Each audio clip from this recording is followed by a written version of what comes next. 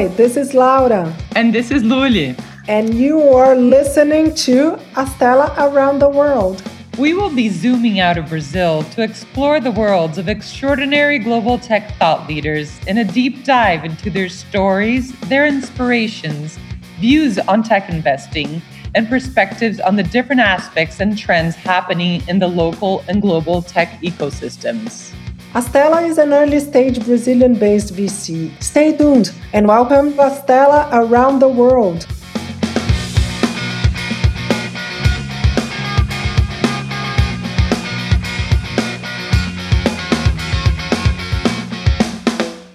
Hi, everyone. So today on the show, we have Sheng Xu, who's joining us. Welcome, Sheng. Hello, really great to be here. Hi, Laura. Hi, Carolina. So I'll give a quick bio on Sheng before we start.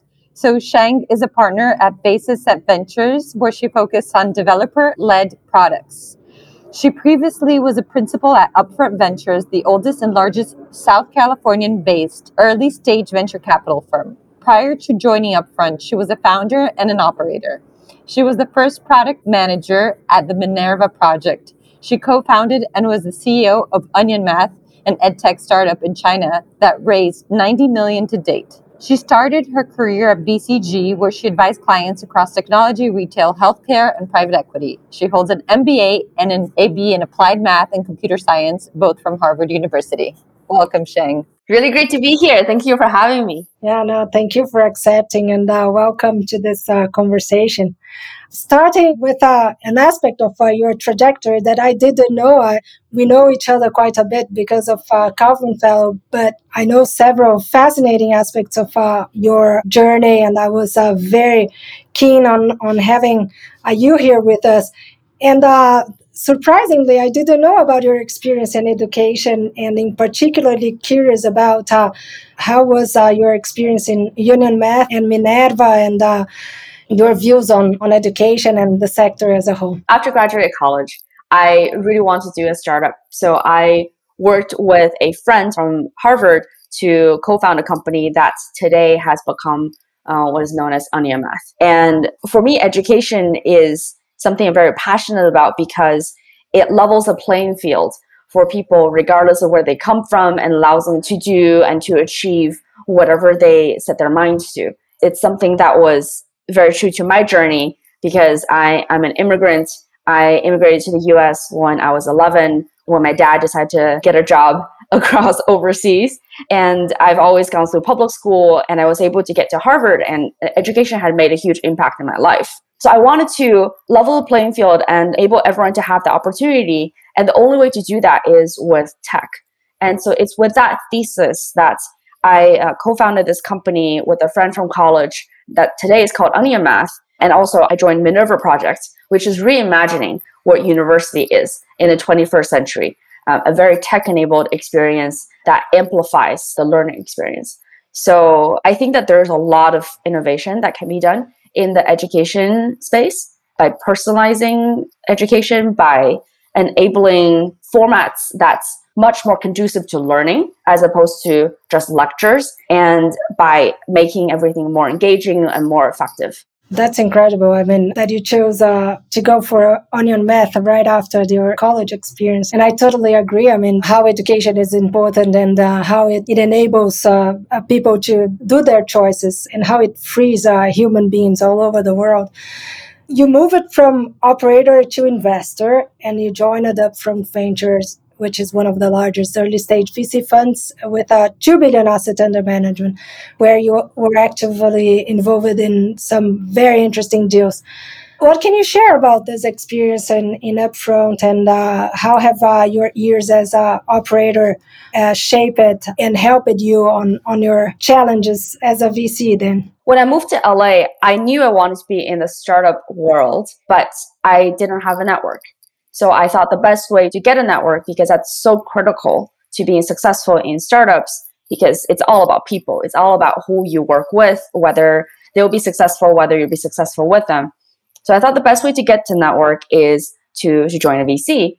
And in the journey, discover that I really love being a VC because I get to help founders from the other side of the table And I can resonate with their journeys because I was that founder before, because I was that operator before, trying to figure out, we have this huge vision that we want to accomplish, a different view of the world that we want to achieve. But on a day-to-day basis, it was really difficult to decide, what should we do? Is what we're tackling too hard? Are we being spread too thin? Are we being focused enough? And how to do, and the emotional ups and downs of being a founder. So I resonated with all of that. And I think that helped me as a VC. That's awesome, Sheng. And continuing on, we'd love to hear a little bit more about, so you joined Upfront right after your experience as a founder, and then you were there for a while, and now you are a partner at Basis Set Ventures. This is fantastic. And I know it's relatively recent, I would say.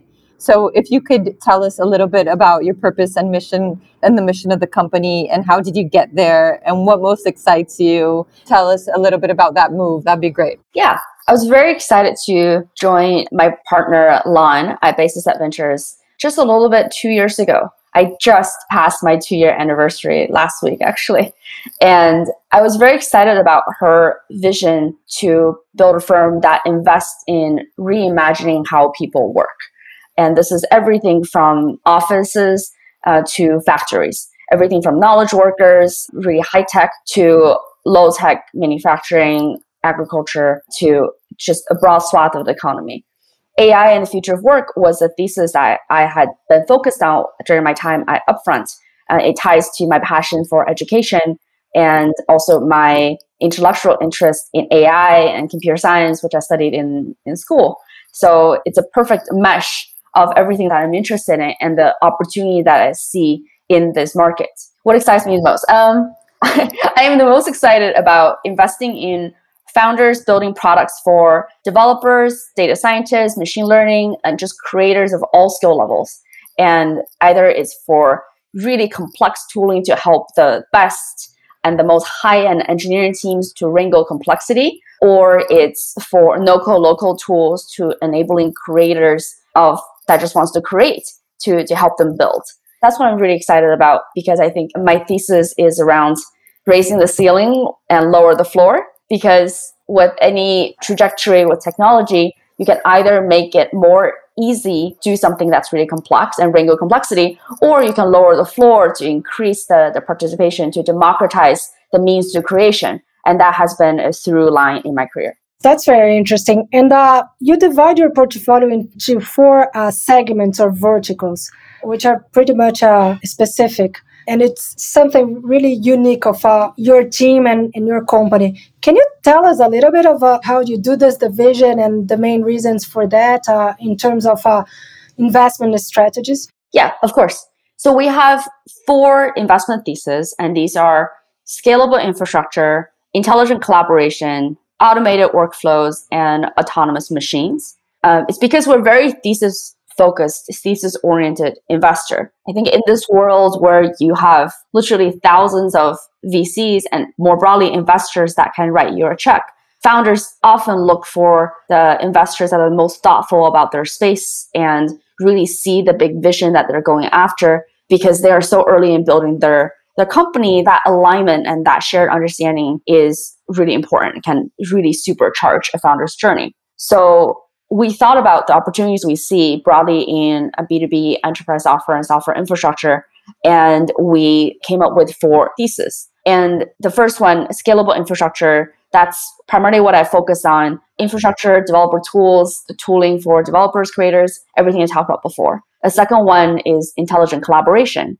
because my partners spent a combined 10 years early on at Dropbox, which is the first collaboration tool company, also the first, I think they're still the fastest to reach $1 billion in revenue because of their product-led growth motion, their self-serve motion. They've pioneered a lot of the modern best practices in what it means to build a SaaS company, a collaboration company. And they've redefined what it means for collaboration tools and how do you work together in this pandemic world. So we focus on that, and we think that there's a lot more room to innovate there. And the third one, automating workflows, is primarily thinking about across all industries, what a factory, logistics, supply chain, all these different industries, there's a lot of opportunities to automate workflows and to apply SaaS and to bring technology into those industries. And the last one, autonomous machines, is we have some deep tech robotics investments, such as a welding robot, because they apply computer vision to welding seams. There's a huge shortage in skilled welders. And so this is a pretty novel application. And we kind of do this because this allows us to balance risk across our portfolio. For example, in automated workflows, those companies, the risk tends to be primarily around execution risk. Can you get to market quickly enough? The technology itself does not need to be the most cutting edge. It's often SaaS and pretty straightforward ways of just making things more efficient.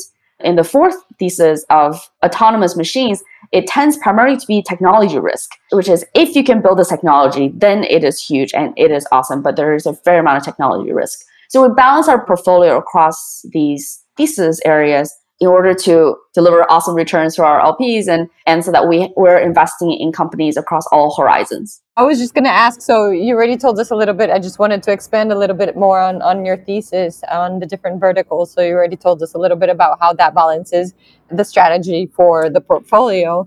And I just wanted to explore a little bit more if you think these segments present the same growth patterns and maturity evolution, right, to fit into the portfolio construction. Yeah. I think from a technical, like how technically advanced it is, the first thesis in scalable infrastructure and the last thesis, autonomous machines, are probably more on the tech forward trend, where when we back these companies at the earliest stages, they tend to be more fleshed out in developing their product, but much earlier in terms of traction, just because that's what a lot of the validation and a lot of the difficulty is. And then in terms of collaboration tools and automation, that tends to be more around execution. There are a lot more teams that are capable of building the tech product, but in terms of like insight about particular markets and how do you launch and how do you execute all the go-to-market strategies, that a team that can really execute, you can see a huge difference in what they can do. It's basically the fact that differentiation or the barriers of entries or the moats that one business is building is pretty much more on the product and the other one is more on the distribution channel. Is this the way you see it, or it's a combination of both? Yeah, it's probably hard to bucket all the companies into two buckets, but at the highest levels, I would say, like, as seed investors, what are we de-risking first and foremost? It does tend to be we're evaluating some companies based on different theses on their product, and some companies primarily based on their execution hustle. Are they able to learn quickly from the market? Amazing, yeah. And Cheng, it's one of very interesting characteristics of how you work and how your partners also work is that you research a lot and you write and you make available the results of your research on your website.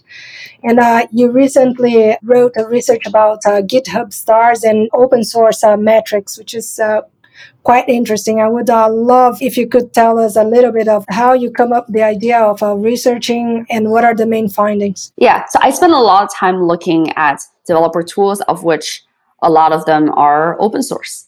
And there are also a very wide world of open source projects that are not companies. And there's so many different statistics you can look at. So I had this question of which one should you actually look at? What metrics actually matters at the earliest stages? And I had this inkling that GitHub stars is not the answer, even though a lot of investors point to stars. It's the most visible traction. It's on the top right of every single project. And it's very clear which one has a higher stars than another one. But I had an inkling that was wrong. So I did an analysis of the 100 open source companies that have raised funding over the past 5 years. And then I looked at whether their commercial progress correlates with GitHub stars or other metrics. And it validated the hypothesis. GitHub stars are a total vanity metric that they don't actually indicate that a project is really commercially successful. It just potentially indicates interest. But the better metric to look at on GitHub is actually issues. Issues is a little bit hidden on the page. It basically is people complaining about your product. But the trick is, if one of your users is in your product and cares about it enough for them to file a bug or file a ticket with you, that means that you are building something interesting, that you are seeing the earliest signs of adoption. It's a little counterintuitive when I first saw it, but after I thought about it and talk to friends that have open source projects about it, it absolutely made sense. So I think now other VCs are starting to look at issues as well, in addition to that research. But more broadly, like we are a very data-driven firm, and we have a data science team in-house.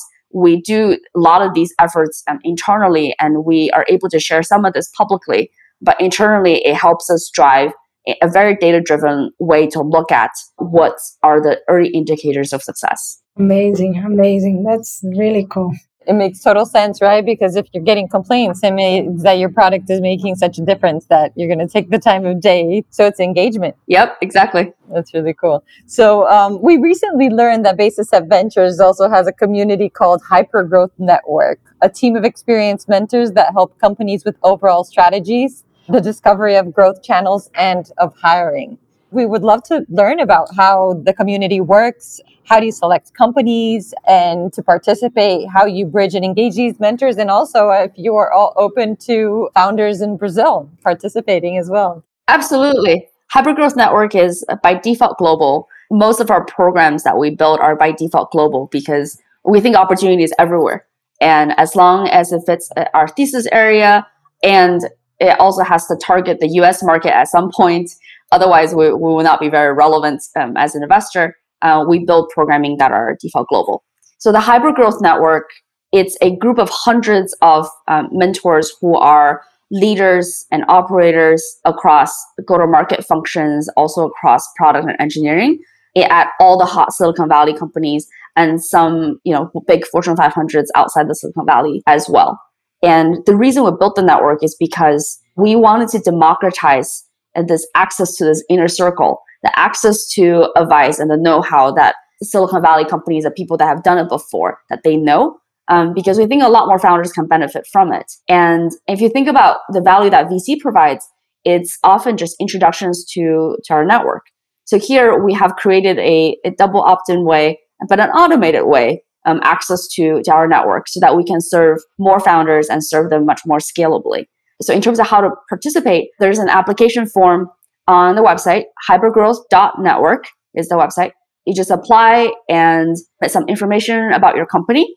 And if you fit the criteria, then we would love to have you join one of the next cohorts. And what about the most recent one that you just unveiled, the Dev Founder Community? I thought it was amazing, and it would be awesome if you could tell a little bit of what is the project behind and what are you offering to founders?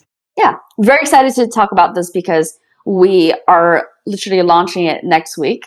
We've been building this in-house in stealth over the past year, and now we want to make it public and to welcome more founders to join this community. So it's a community of founders building products for developers or creators of all skill levels. And it comes from working with these founders in our portfolio at the earliest stages. And they all share similar questions. And 70% of all they care about is go-to-market strategies. Because the founders tend to be really awesome engineers and product and can create products that are really awesome, but they often haven't, for example, done content distribution or think through like how do you commercialize open source or any of the other like go-to-market strategies. So the community was created by founders sharing best practice with each other. And also we bring in speakers and guests from founders that have done it before, that are a couple steps ahead, or operators at the hot companies like Airtable, Pilot, Branch, Stripe, Coda, at all of these companies, to tell founders like exactly what they went through a year or two ago so that more founders can understand how do you get to product market fit? How do you do go to market? Yeah, no, this is impressive because when we first started at Astella, we found that there was a lack of knowledge and understanding from founders on how to scale and go to market strategies. And since we invest in seed stage, which is exactly on the edge of product market fit, and the challenge of the scaling is huge, we created a network of experts with the same intention. It's a tropical network with the intention of helping founders to go to market strategies. It's the same thing. It will be awesome to see how you evolve and change ideas. Very, very interesting. Yeah, and once again, we're open to founders from all across the world. All our events are global on Zoom, and we do them in the mornings, California time, so that we can accommodate all time zones. as much as we can. And it's a very vibrant community. So we'd love for folks who are interested to reach out on our website. It's excellent for Brazilians this time difference because it's coincides with our lunchtime. So you can probably spend some time on without interrupting any meeting or anything. So it's easy to organize your schedule. So awesome. Totally. I'll tell founders that look for us with the idea. And talking about founders, I do remember when we were at during the Kaufman program, you presented a research on hypothesis of how demographics, behavioral, and personality traits define or explain a successful founder. And I remember you mentioned that most VCs have limited time to spend with founders. They make their decisions with informations and silos like age, school, and experience that often leads to biased conclusions. Can you tell a little bit about this research? What is behind it and your main takeaways? This was mind-blowing for me. It would be awesome if you could dig into it a little bit. Yeah, as with anything, whenever we have a question, we look for data. So we conducted a data-oriented analysis of what makes a successful founder. Because this is a topic that we like to debate all the time, and everyone has their theories. But our hypothesis was a lot of VCs are anchoring on are things on your resume. And our hypothesis or those characteristics are not the most predictive of who is the most successful founder. Instead, what's the most predictive is personality traits and attributes and certain aspects of founder market fit. So we were able to quantify that. In our research, we found that 2 attributes were the most predictive. There are dominant traits that all successful founders shared and less successful founders didn't share. One is just strong execution. Are you effective on a day-to-day basis? Can you learn and adapt quickly in this market? And the second one is to be results driven. It doesn't matter like how you get to a goal. It doesn't matter how you do something as long as you iterate quickly in order to get to the result. But the most interesting findings from this research is perhaps that we were able to cluster the founders that we've studied into 6 different archetypes, and 3 archetypes of successful founders and 3 archetypes of less successful founders. And we have a more study on the website, foundersuperpower.com, if you'd like to check it out. But of the successful founders, the 3 types are humble operator, agile visionary, and seasoned executive. And the humble operator are those that are just exceptional at execution, extremely humble, while confident in themselves. They're resourceful, gritty, and people that worked with them before tend to follow them.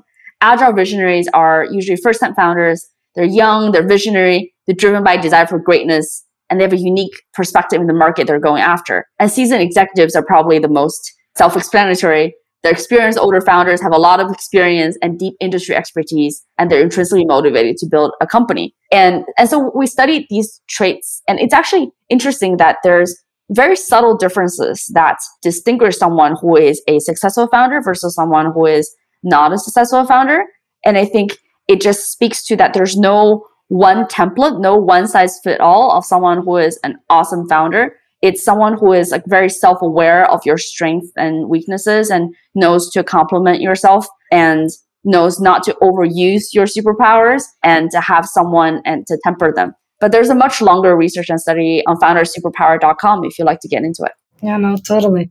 And do you have a specific bias on looking for those archetypes that that you recognize when talking to founders, or you normally don't? I think we have a little bit of a bias. I think it's mostly because if you look at our peers, other VCs, they tend to prioritize certain founder archetypes. They just, when those founders pitch, they marry the ones that are really good at storytelling, these are super charismatic, or ones who have a great resume, coming out of a great company, or have previously been founder before, they just land much better. So I think VCs, they probably tend to prioritize agile visionaries and seasoned executives, but we think that those are not all of the awesome founders. We think that humble operators are great founders too, and we have many examples in our portfolio that we help them on coaching them on how to fundraise and how to pitch. But when they share a plan, they always hit it or they exceed it. So we have a bit of a firm biased as a result, but we have founders across all examples in our portfolio. When I read your research, I recognize it that you mentioned and you talk a lot about founder market fit and team problem fit. What are the main differences of those two concepts and how did you come up to them? Yeah, I think founder market fit is a very important concept because someone who is a great founder in one context might not do well at all in a different context where they're not exercising their strength. I have an example of a company that's outside our portfolio, but I had seen that founder previously in a company that's very operationally intensive. But this founder's strength is around sales and fundraising and not around ops. So that company actually ended up burning a lot of capital and didn't work out well. It was an operation intensive marketplace. His next company had skyrocketed in valuation, had just done really well because it was a SaaS product. There was no operations associated with it. But the most important thing was around a brand and fundraising and hype and sales, which he was wonderful at. And he built a movement around that company and had a lot of believers and had got a lot of traction quickly. So that's the importance of like founder market fit, of how important it is for a founder to recognize what your strengths are and see if the business you're building, if it's what you're passionate about, and if what's required to succeed in that business is exactly aligned with your personal strength. Really cool. So let's just continue looking at the founder a little bit more from another lens, from another perspective. So for you, what is a true visionary? And what are the traits you often find in these people on top of everything else we spoke about the founder? I actually think that Silicon Valley perhaps put visionary founders too much of a pedestal. And I don't think we fully agree with it. We definitely have backed our share of visionary founders and our share of founders that for whom their strength is in putting one foot in front of another and maybe not in telling a story. But I think both archetypes can very much succeed. What's important when we see a visionary founder is typically someone who just has like an intuition for what the space they're working in will evolve to look like. And that the vision that they tell you is so compelling that you can't help but hope that their vision of the world comes true. Like Elon Musk is absolutely a visionary. He leads people because of his bold dreams and people follow him and want to make it true. But what's often the case with visionaries is it's very rare to find a founder who is both visionary and good at execution because it's a very subtle line. Maybe you believe in the story that you tell yourself so much and you tell others so much that you fail to see whether it's resonating in the market or not. Because as a founder, you get hundreds of no's. You get told no all the time. You get told that what you're building is impossible all the time. When do you listen? And when do you just keep doing what you're doing until the world starts to slowly understand what you do? It's a very subtle line. We very much look for founders that are empathetic with customers and that iterate quickly with market feedback. And because we think that combination paired with a vision for how this market will evolve and what the future is, that combination is very powerful. But if a founder is just really awesome and charismatic storyteller, we dig deeper and really pressure test and unpack to see if we can build conviction there. That's awesome. And you mentioned on your presentation that your job is to look for brilliant entrepreneurs when their success is not yet obvious. What are the risks that you are most willing to take, and how do you do your frequent bets, and choices? The risk I'm most willing to take is no traction. I'm a product person. I like to play with the product. And I think I have an inkling of what product trends are happening and where our product's going into the future. So if I just feel that a product is riding the right waves and has the right trends and the founder is thoughtful about the decisions they're making to build this product and they have a product I can play with, then I'm willing to overlook the fact that maybe they haven't launched yet or don't have traction, don't have revenue. Those are all things that we're willing to bet on. Oh, that's amazing. That's amazing. So you invest in global solutions and you're in Los Angeles and California and so many great opportunities there. So what are the odds, in your view, that you'll find outstanding opportunities in other regions? And do you have any particular views on exploring and in general in these different ecosystems around the world? Absolutely. I think we were always more willing to invest outside the Silicon Valley than many other funds. And since the pandemic, we took a look at our statistics. We've doubled the number of investments outside of Silicon Valley than before the pandemic. And even companies that we meet that are in the more traditional geos, if you will, have moved and they move headquarters and they're totally outside now. So we think opportunity is everywhere. And especially in many of the theses that we invest in, the best founders, they can literally be anywhere. And the most category defining companies, they don't have to come from a mode. The founders don't have to come from a mode. And they don't have to be based in Silicon Valley to succeed. To give you one example, in our deals this year, we are investing in founders based in the Netherlands, based in Latvia, based in Australia, India, and that's just the international ones. And in the US, since the pandemic, we've backed founders based in Houston, of course, like New York and San Francisco, but also like Chattanooga and and just variety of geographies. To tell one fun story, the Latvia founder, when we first met him when he was living in Denver. And then during the pandemic, he decides to move home to Latvia. And so now we invest in a company based in Latvia. And it doesn't matter at all. It's a remote first, distributed first company. Nothing's changed. And the pandemic has only accelerated their growth. That's amazing. And you nurture all those opportunities throughout the communities that you create and participate, right? Yes. Awesome. Absolutely. I mean, we have different hubs. Like we have a small hub in New York. We have a small hub in Seattle. We obviously have a hub in the Bay Area and in LA.